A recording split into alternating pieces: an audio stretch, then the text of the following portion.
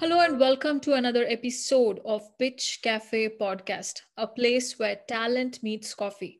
Our very first show of Pitch Cafe hosted, roasted, and boosted startup founders from the youth community. We are here to connect you with investors, founders who have a similar interest, and a whole bunch of resources to enable startup founders. Startup founders come in different sizes and shapes. They are from the music world, they are from the technology world. And today I'm very, very excited that we have two amazing, brilliant startup founders in the deep tech domain. Neuroscience is very close to my heart because I am a neuroscientist myself, and my thesis work was in spinal cord rehabilitation. We did cortical stimulation and chip implants to enable people who suffered paralytic stroke to regain their abilities to move. That was one of my favorite thesis topics, and I spent many years learning about this. And what a coincidence! I run into Vineet Johnson and Samir Sahu, who have rolled out a startup in this domain. I could not hold my excitement, but the only thing I could do was get an intro and get them on this podcast. Deep tech is very hard, especially medical devices, with lots of FDA regulations and challenges in the clinical medical device space. These two founders are no stopping. They have given up their full-time engagements and fully dedicated to this cause to help stroke patients. So let's find out what Vineet and Samir are up to in their startup, I Regain. All right. So here we are. So welcome, Vineet, and welcome, Samir. Thank Thank you. you, Vida. It's a pleasure Pleasure. being here. Thank you. Awesome. Awesome. So here I am based out of Silicon Valley. Every day I run into investors in the cloud, in the fintech, in the medical device domain. So Vineet, what do you have to say to me? How will you introduce yourself today on the podcast? Well, I'm Vineet Johnston, founder and CEO of iRegained. My background is physical therapy and neuroscience. My interest in neuroscience and rehab started way back 30 years ago as an undergrad student working on my physical therapy degree back in Christian Medical College and Hospital in Southern India. And the research back then that I was focused on was largely understanding how the hand function is controlled by the brain, predominantly in primate models or monkey models, so to speak. That interest and that enthusiasm carried on, stayed with me, and became my more of an obsession rather than academic interest over time, which eventually led us to understand much better how the hand function is controlled in the human system. And not only that, what happens when someone's brain is damaged, and how do you replace this function so that these individuals can reclaim their independence and live an independent life. In short, that's kind of how I would introduce myself. Fantastic. I know you have a great pedigree. You studied in Purdue, so we'll go to that phase of your life. Hold that thought, and let's welcome on board Samir Sahu. Samir, please introduce yourself. Thank you, Vida. I really appreciate the opportunity. My name is Samir Sahu, and I was born to be an engineer. I always loved fiddling around with things, breaking things, making things, building things.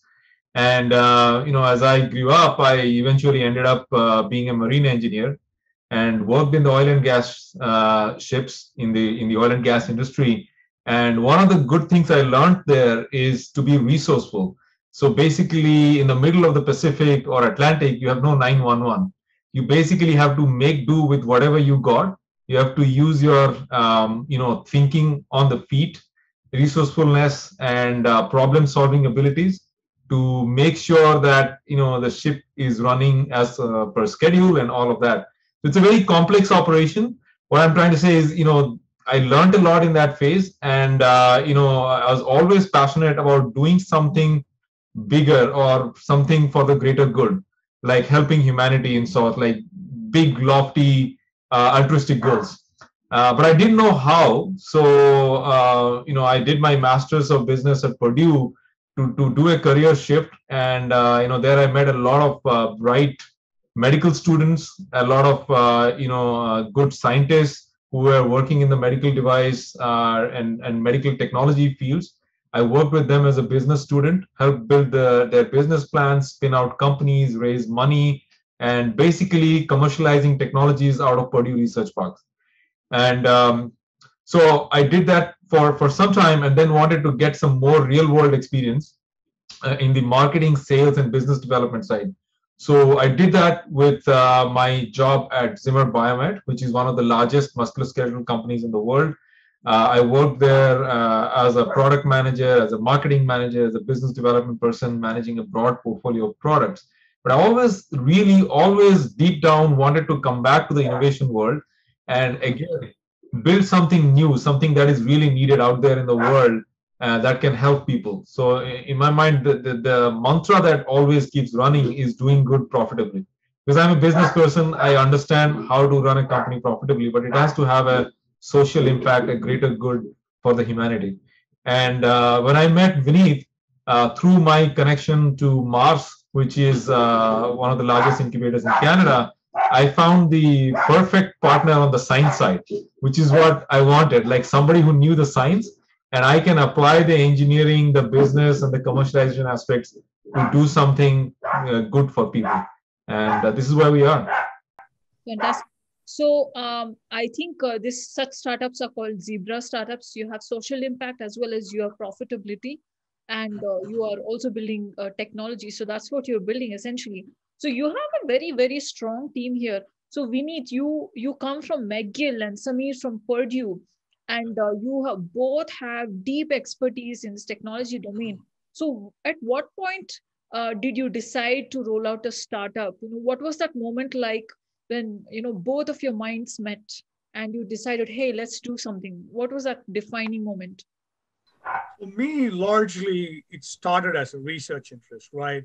Where I was more interested in understanding how does the brain control your hand? Why does it control?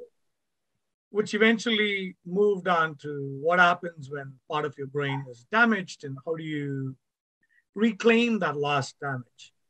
But there came a point, it was kind of like a flashlight,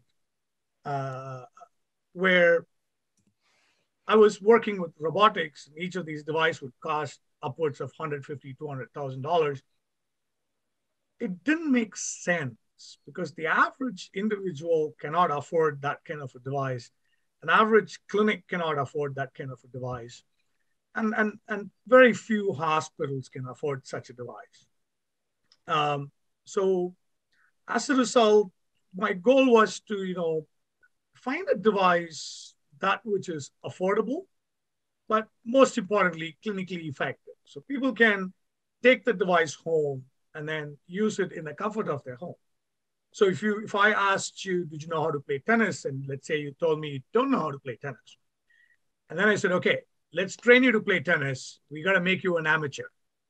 You would be required to spend 20, 30, 40 hours a week to get to that amateur status. The same thing happens to a hand function in a stroke survivor.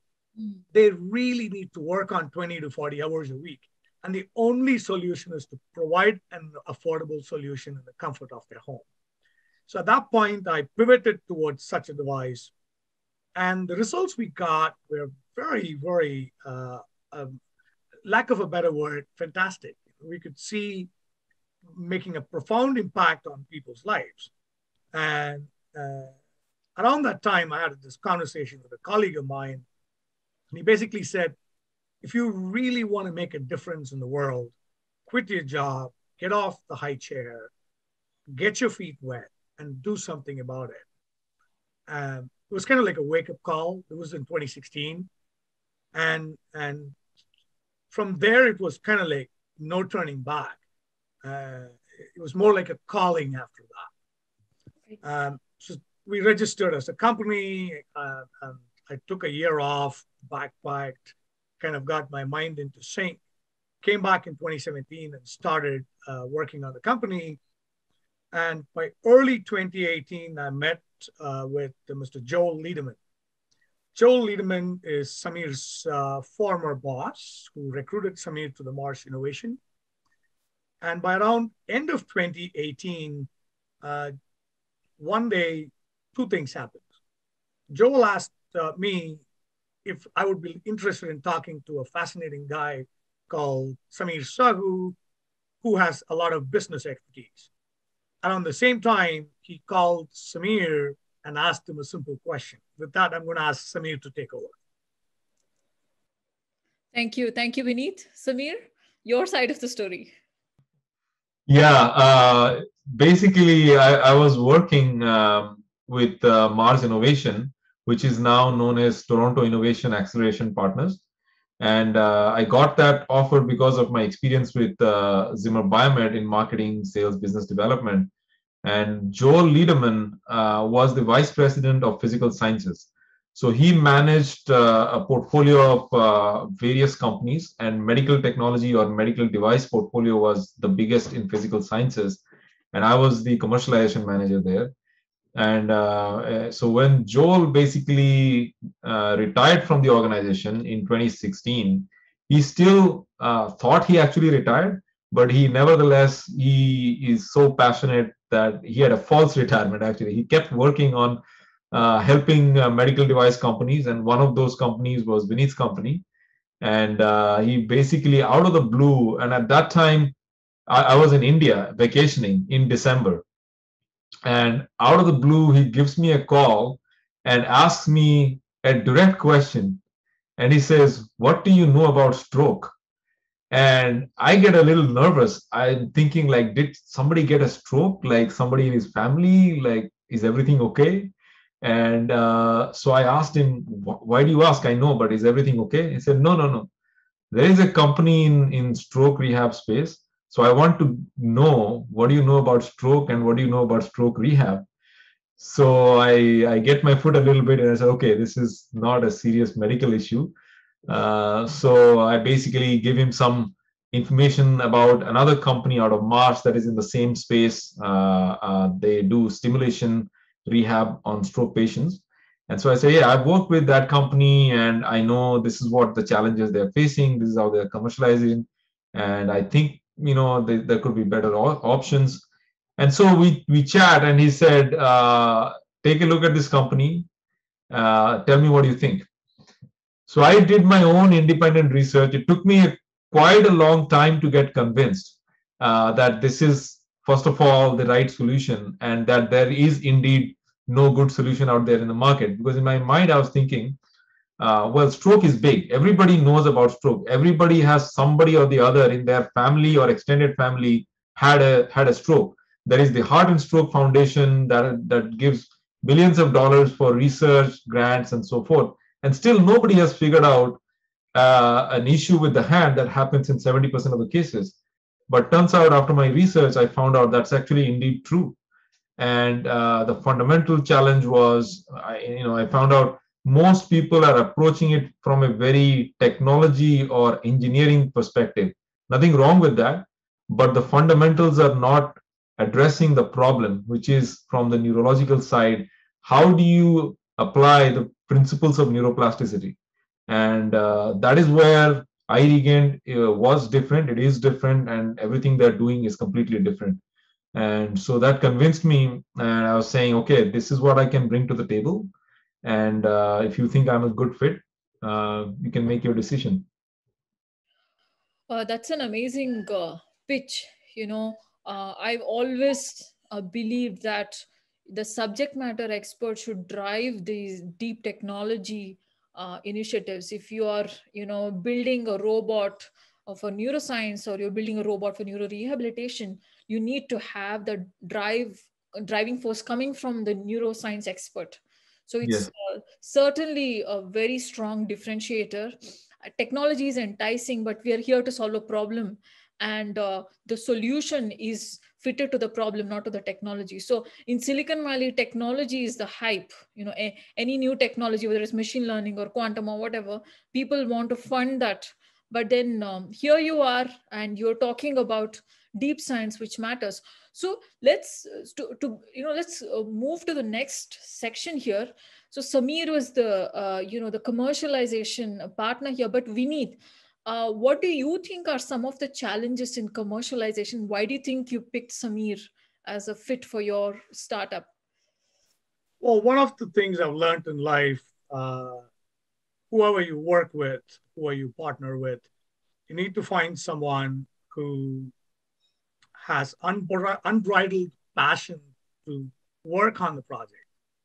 Number two is very comfortable in taking criticisms and not offended by it. And the third is teamwork. Uh, it was pretty interesting. The very first conversation, uh, Ranjit is the other co-founder who's not here today, met with Samir. We just clicked. We didn't have. It seemed almost like we would have been friends for ages, and we've been now working for a good 3 years, and the 3 years is a testament to that. We are very comfortable in criticizing each other, comfortable in picking up the lag. A startup, you're working morning till night, uh, and sometimes you lag behind or he lags behind, and it, it's not a question of will you do this for me. You just say I'm stuck on this. Could you take care? And it's done. You know, Oh, and most of all, character. Samir is just a phenomenal guy. He- if you want to start a company, you want someone like Samir to be there, awesome. not just from the engineering side, not just from the commercialization side, but also to be that cheerleader. Because most of the time, someone stands up as a CEO and then creates a hierarchical structure.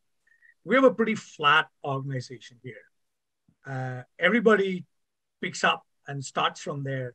And having Samir there, he kind of drove that theory. For me, I always believed in it. And Samir drives that theory into that, weaves it into the fabric. So we've been collectively a great team in that sense. So, and the other side is, you could have all the science you want, but if you didn't have that technology Right, actually matching and giving it what it needs, right. you also need the person with the skill set to think. Yeah, it's easy to say, I'm going to go put it in a store and sell it. But what store? How do you sell it? How do you bring it up? How do you bring it to product? I mean, to market? Mm-hmm. How are you going to drive the various partners? Is it a hospital? Is it a clinic?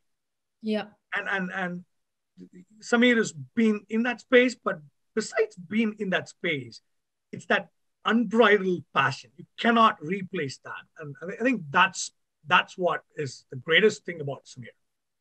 awesome. So I can see why Samir would want to work for Vineet. Everything Vineet said, he himself is an embodiment of that. I can certainly see that. So with that, there it is, a team spirit. I can certainly see that. So the team is checked. The problem is checked. Now let's look at the market. So Samir, how big is the market you're trying to address? And what are some of your go-to-market strategies? If the investor wants to invest in you and believe in you, how do you plan to mitigate the go-to-market risk? Absolutely. Very good question. And, we have dealt with that from many investors. So first of all, let me address the market size part. So this technology, even though we are talking about stroke alone, it's a very platform technology. The science can be broadly applied to multiple other conditions. Just to name a few: traumatic brain injury, multiple sclerosis, cerebral palsy, and others. But in the effort to be focused and laser focused in bringing one product to market, we talk about stroke. Now, let's say stroke is the only market. Within that, if you do the numbers, like every year 15 million people have a stroke, and 70% of them have some hand function paralysis. And 10 years, people from 10 years past strokes, because that's approximately the average lifespan post stroke, have still got the hand function disability with no solution. They're living with that disability. So if you do the math, it roughly comes to 100 million people globally with hand function disability who could benefit from this device.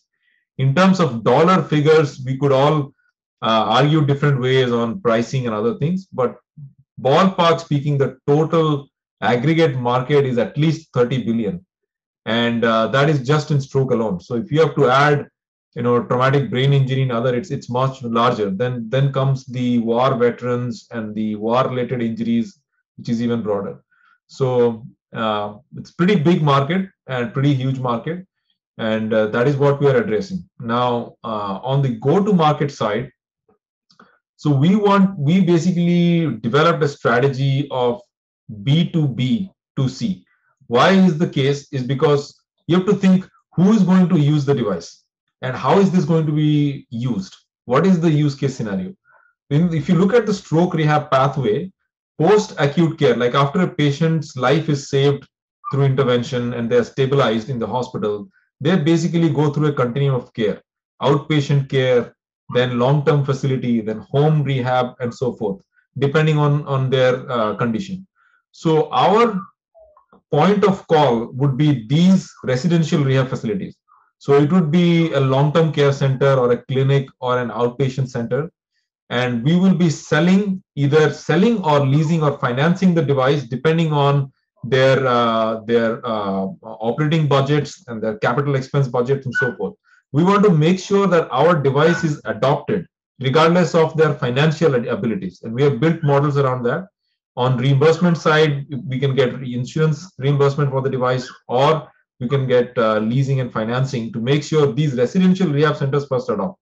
Once they adopt and they see the benefit in their clients, which would be stroke patients, then the patients would themselves be actually asking, how can I use this device more? Instead of coming to the clinic twice a week or thrice a week, paying for taxi, paying for parking and all of that, and getting somebody else to help you, all of that, if they can just take the device home and use it on their own 20, 30, 40 hours, they will benefit a lot.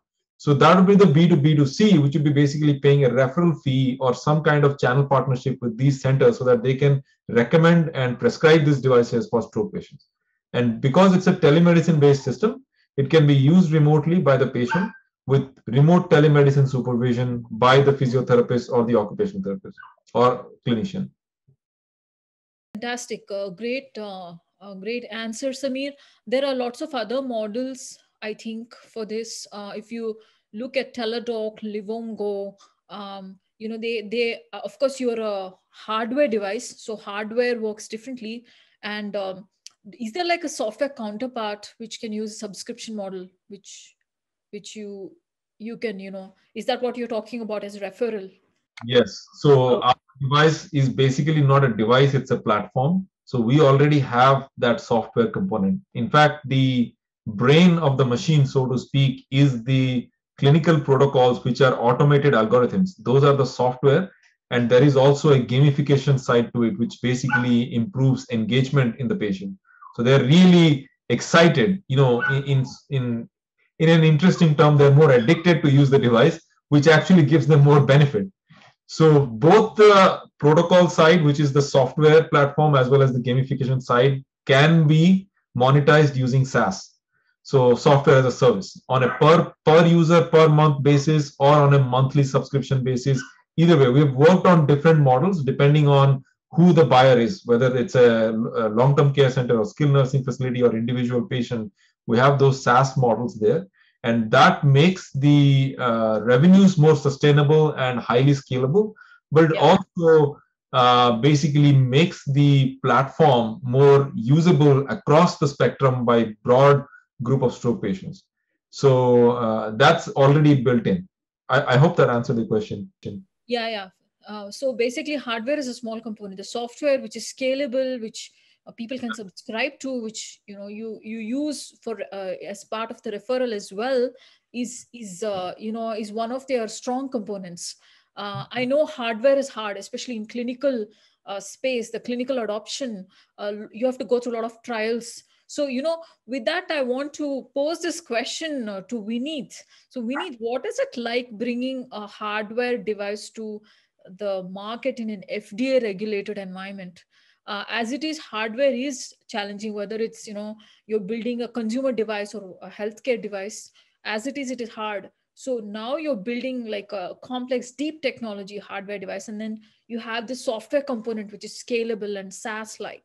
So what is it like to bring a hardware to the market in the clinical environment, FDA environment?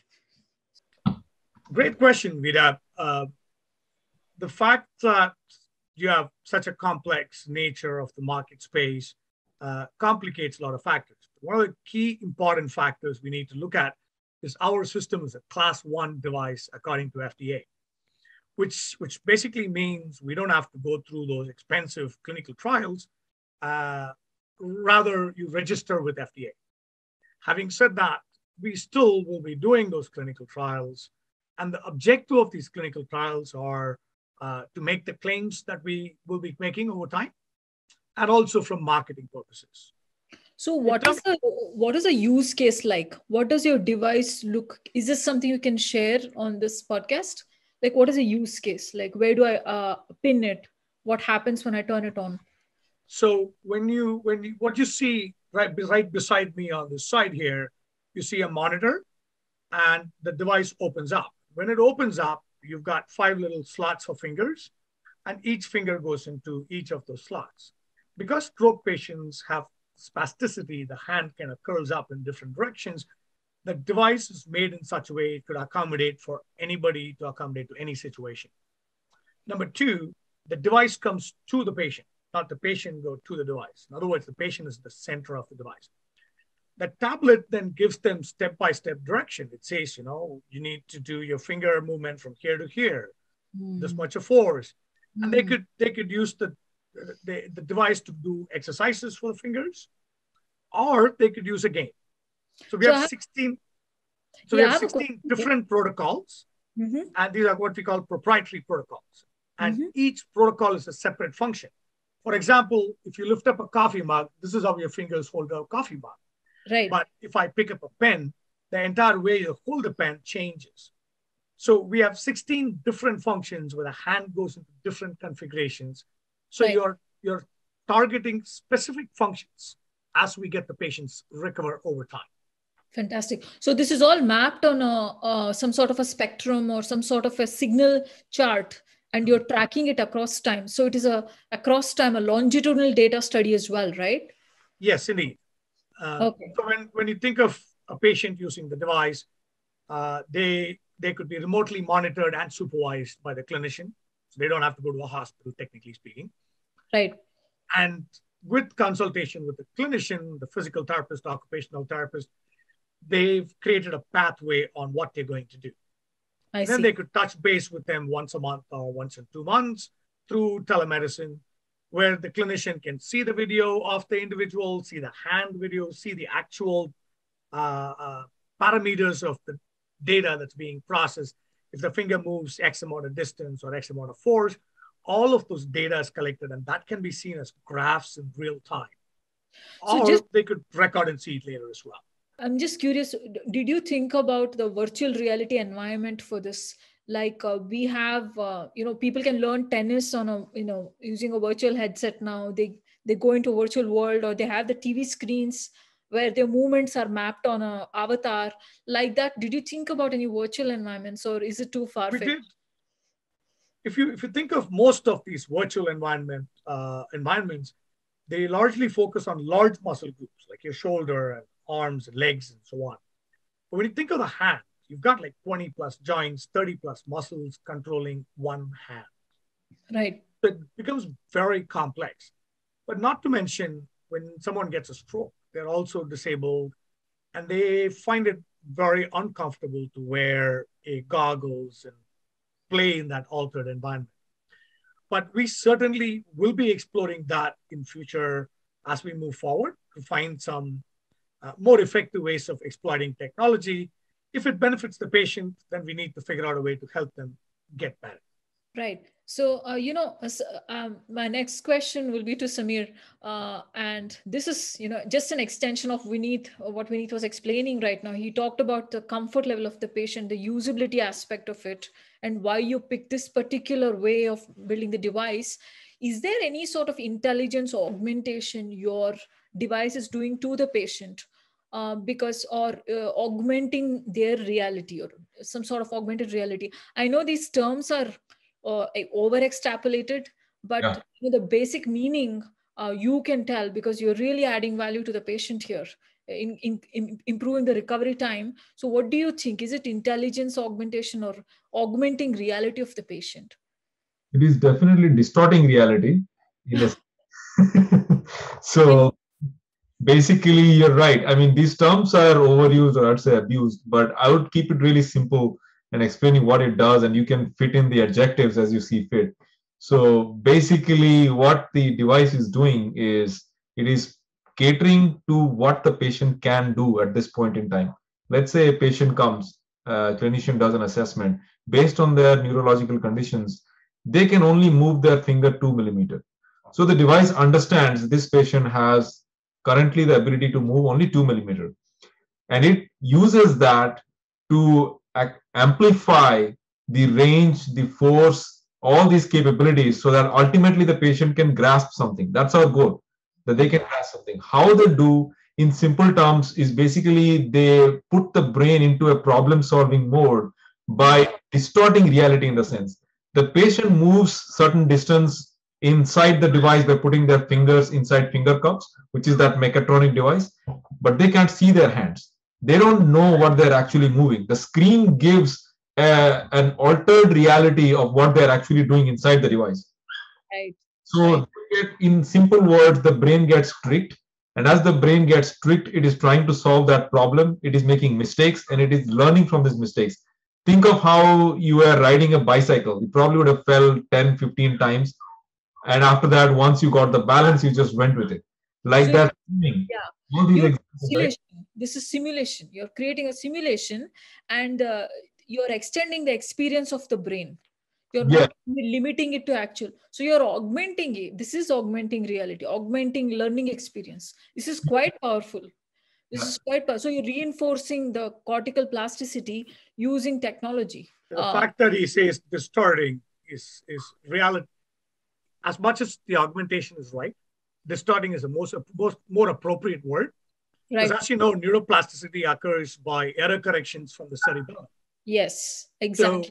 so Yes. we distort, forcing patients to make mistakes. And as they make mistakes, there's more error correction, thereby helping with greater neuroplasticity. That's Yeah. why Mhm. I think Samir chose the awesome terminology there. Yeah, I'm getting goosebumps just, imagining the kind of technology you've built and what possibilities it could have. However, that is like the big vision which is enthralling me. Let's talk about the MVP. Let's talk about what round of funding you're raising, and what kind of clinical partners you're looking for right now at this point in your startup. So let me start with the fundraising. I think a very important question that you asked. It's probably a key factor for every startup. We're currently raising a $2 million US dollars round as part of our pre-series A. Mm-hmm. And the objective of this round is to bring the product to market, obtain enough clinical validation and clinical, both through the hospital point of view, like in terms of published data, but also market traction. So you've sold enough number of devices. So you've got a depth of traction, which attracts the Series A investor, so to speak, for our Series A round. Yeah. At this point, we've raised about 20% in committed funds, about 20% in due diligence at this point. There's another 30% in soft circle commitments. And we are working very hard to close the round by the 31st of December, 2021. Awesome. So Awesome. going back to the clinical validation side, more specifically, for a medical device to be adopted in the market space, you need more clinicians to look at it, get the feel for it, and understand what it does, and accept it into their clinic or hospital or working environment. And for that, there are two different pathways. Pathway one is the research pathway, which is important. We have quite a few collaborations in place right now. And the pathway two, a lot of clinicians will just want to try a device. They want to try the device on their patients, understand the feasibility, functionality, and so on. So those are two parameters that they're looking at as well. So if you know any investor who's interested in the medtech space, social impact space, iRegain is a perfect partner for them. Not only do they make makes business sense, but it most importantly makes a social impact sense as well. So you've got an added benefit to that investment portfolio for those individuals. Fantastic. Thank you, Vineet. So that's a great way to motivate the investors and also partners here who want to make a difference. With that, Samir, I have one last question for you in the interest of time. What is your product priced at? And for all the partners and investors, and is this portable? Can it be taken to tier 2, tier 3 cities in India, to smaller towns, or is it just for the US market? Think of it like the size of a small beer cooler. So you can carry it in one hand. That's about the size, and it can be carried, yes, anywhere you want in small towns, big towns, doesn't matter. It can be carried in car for physiotherapists in the trunk of a car. We've thought through that, by bringing in a lot of clinicians, patients, and all their opinions have gotten into this device, which is what you see on the background. And it has a phone interface, or does it require a separate laptop or a computer screen? Is self-contained. So that tablet that you see is part of the device. You do not need anything extra to work with. It's all part of it. From a price standpoint, again, I would like to quote a number, but I would rather not. I'll give you the reason why is because we want to make it affordable and accessible for anybody in the world. I can in the US, based on their current market dynamics, we are looking at an average sell price of approximately 8,000 to clinics. The Canadian market will be different. The Indian market will be different. The volumes will play a big factor, which would add economies of scale. We may be able to reduce the price because if the volumes are larger, the cost will also reduce to produce the device. So that is the estimated price right now for the US market alone. The other markets would be different. I want to talk a little bit about the rental, lease, and all of those options. Yes. Yeah. Very good idea. Yeah. So basically, again, let's say 8,000 or 5,000 or 3,000, that could still be a capital outlay for a lot of people. And we don't want that to be a hindrance for somebody to use the device. So instead, we have an option for leasing the device for approximately $200 to $250. Or you could even, finance the device through third-party financing leasing companies. So both options are there. Then lastly, there is a hardware as a service model, which basically means if there is an institution that has a good volume of stroke patients or clinicians, we could charge no fee for the device itself, but just a user fee on a per month basis, per user per month fee, which is hardware as a service. That makes it absolutely affordable. This is fantastic. You spoke about a lot of cutting edge things because in India, the Narayana Health Foundation, they do all of this, like capital equipment. There's also Sri Shankara Cancer Foundation. It's $1 million machine. They have different ways of financing, renting, and Narayana Health, they lease. That was Harvard Business Review case study. How he built such a low cost cardiac care factory all over India, not just one, like hundreds of them. So this is a tried and tested model, and I really like it. Financing and leasing and renting and hardware as a service. Such a cutting edge term. I didn't hear it before.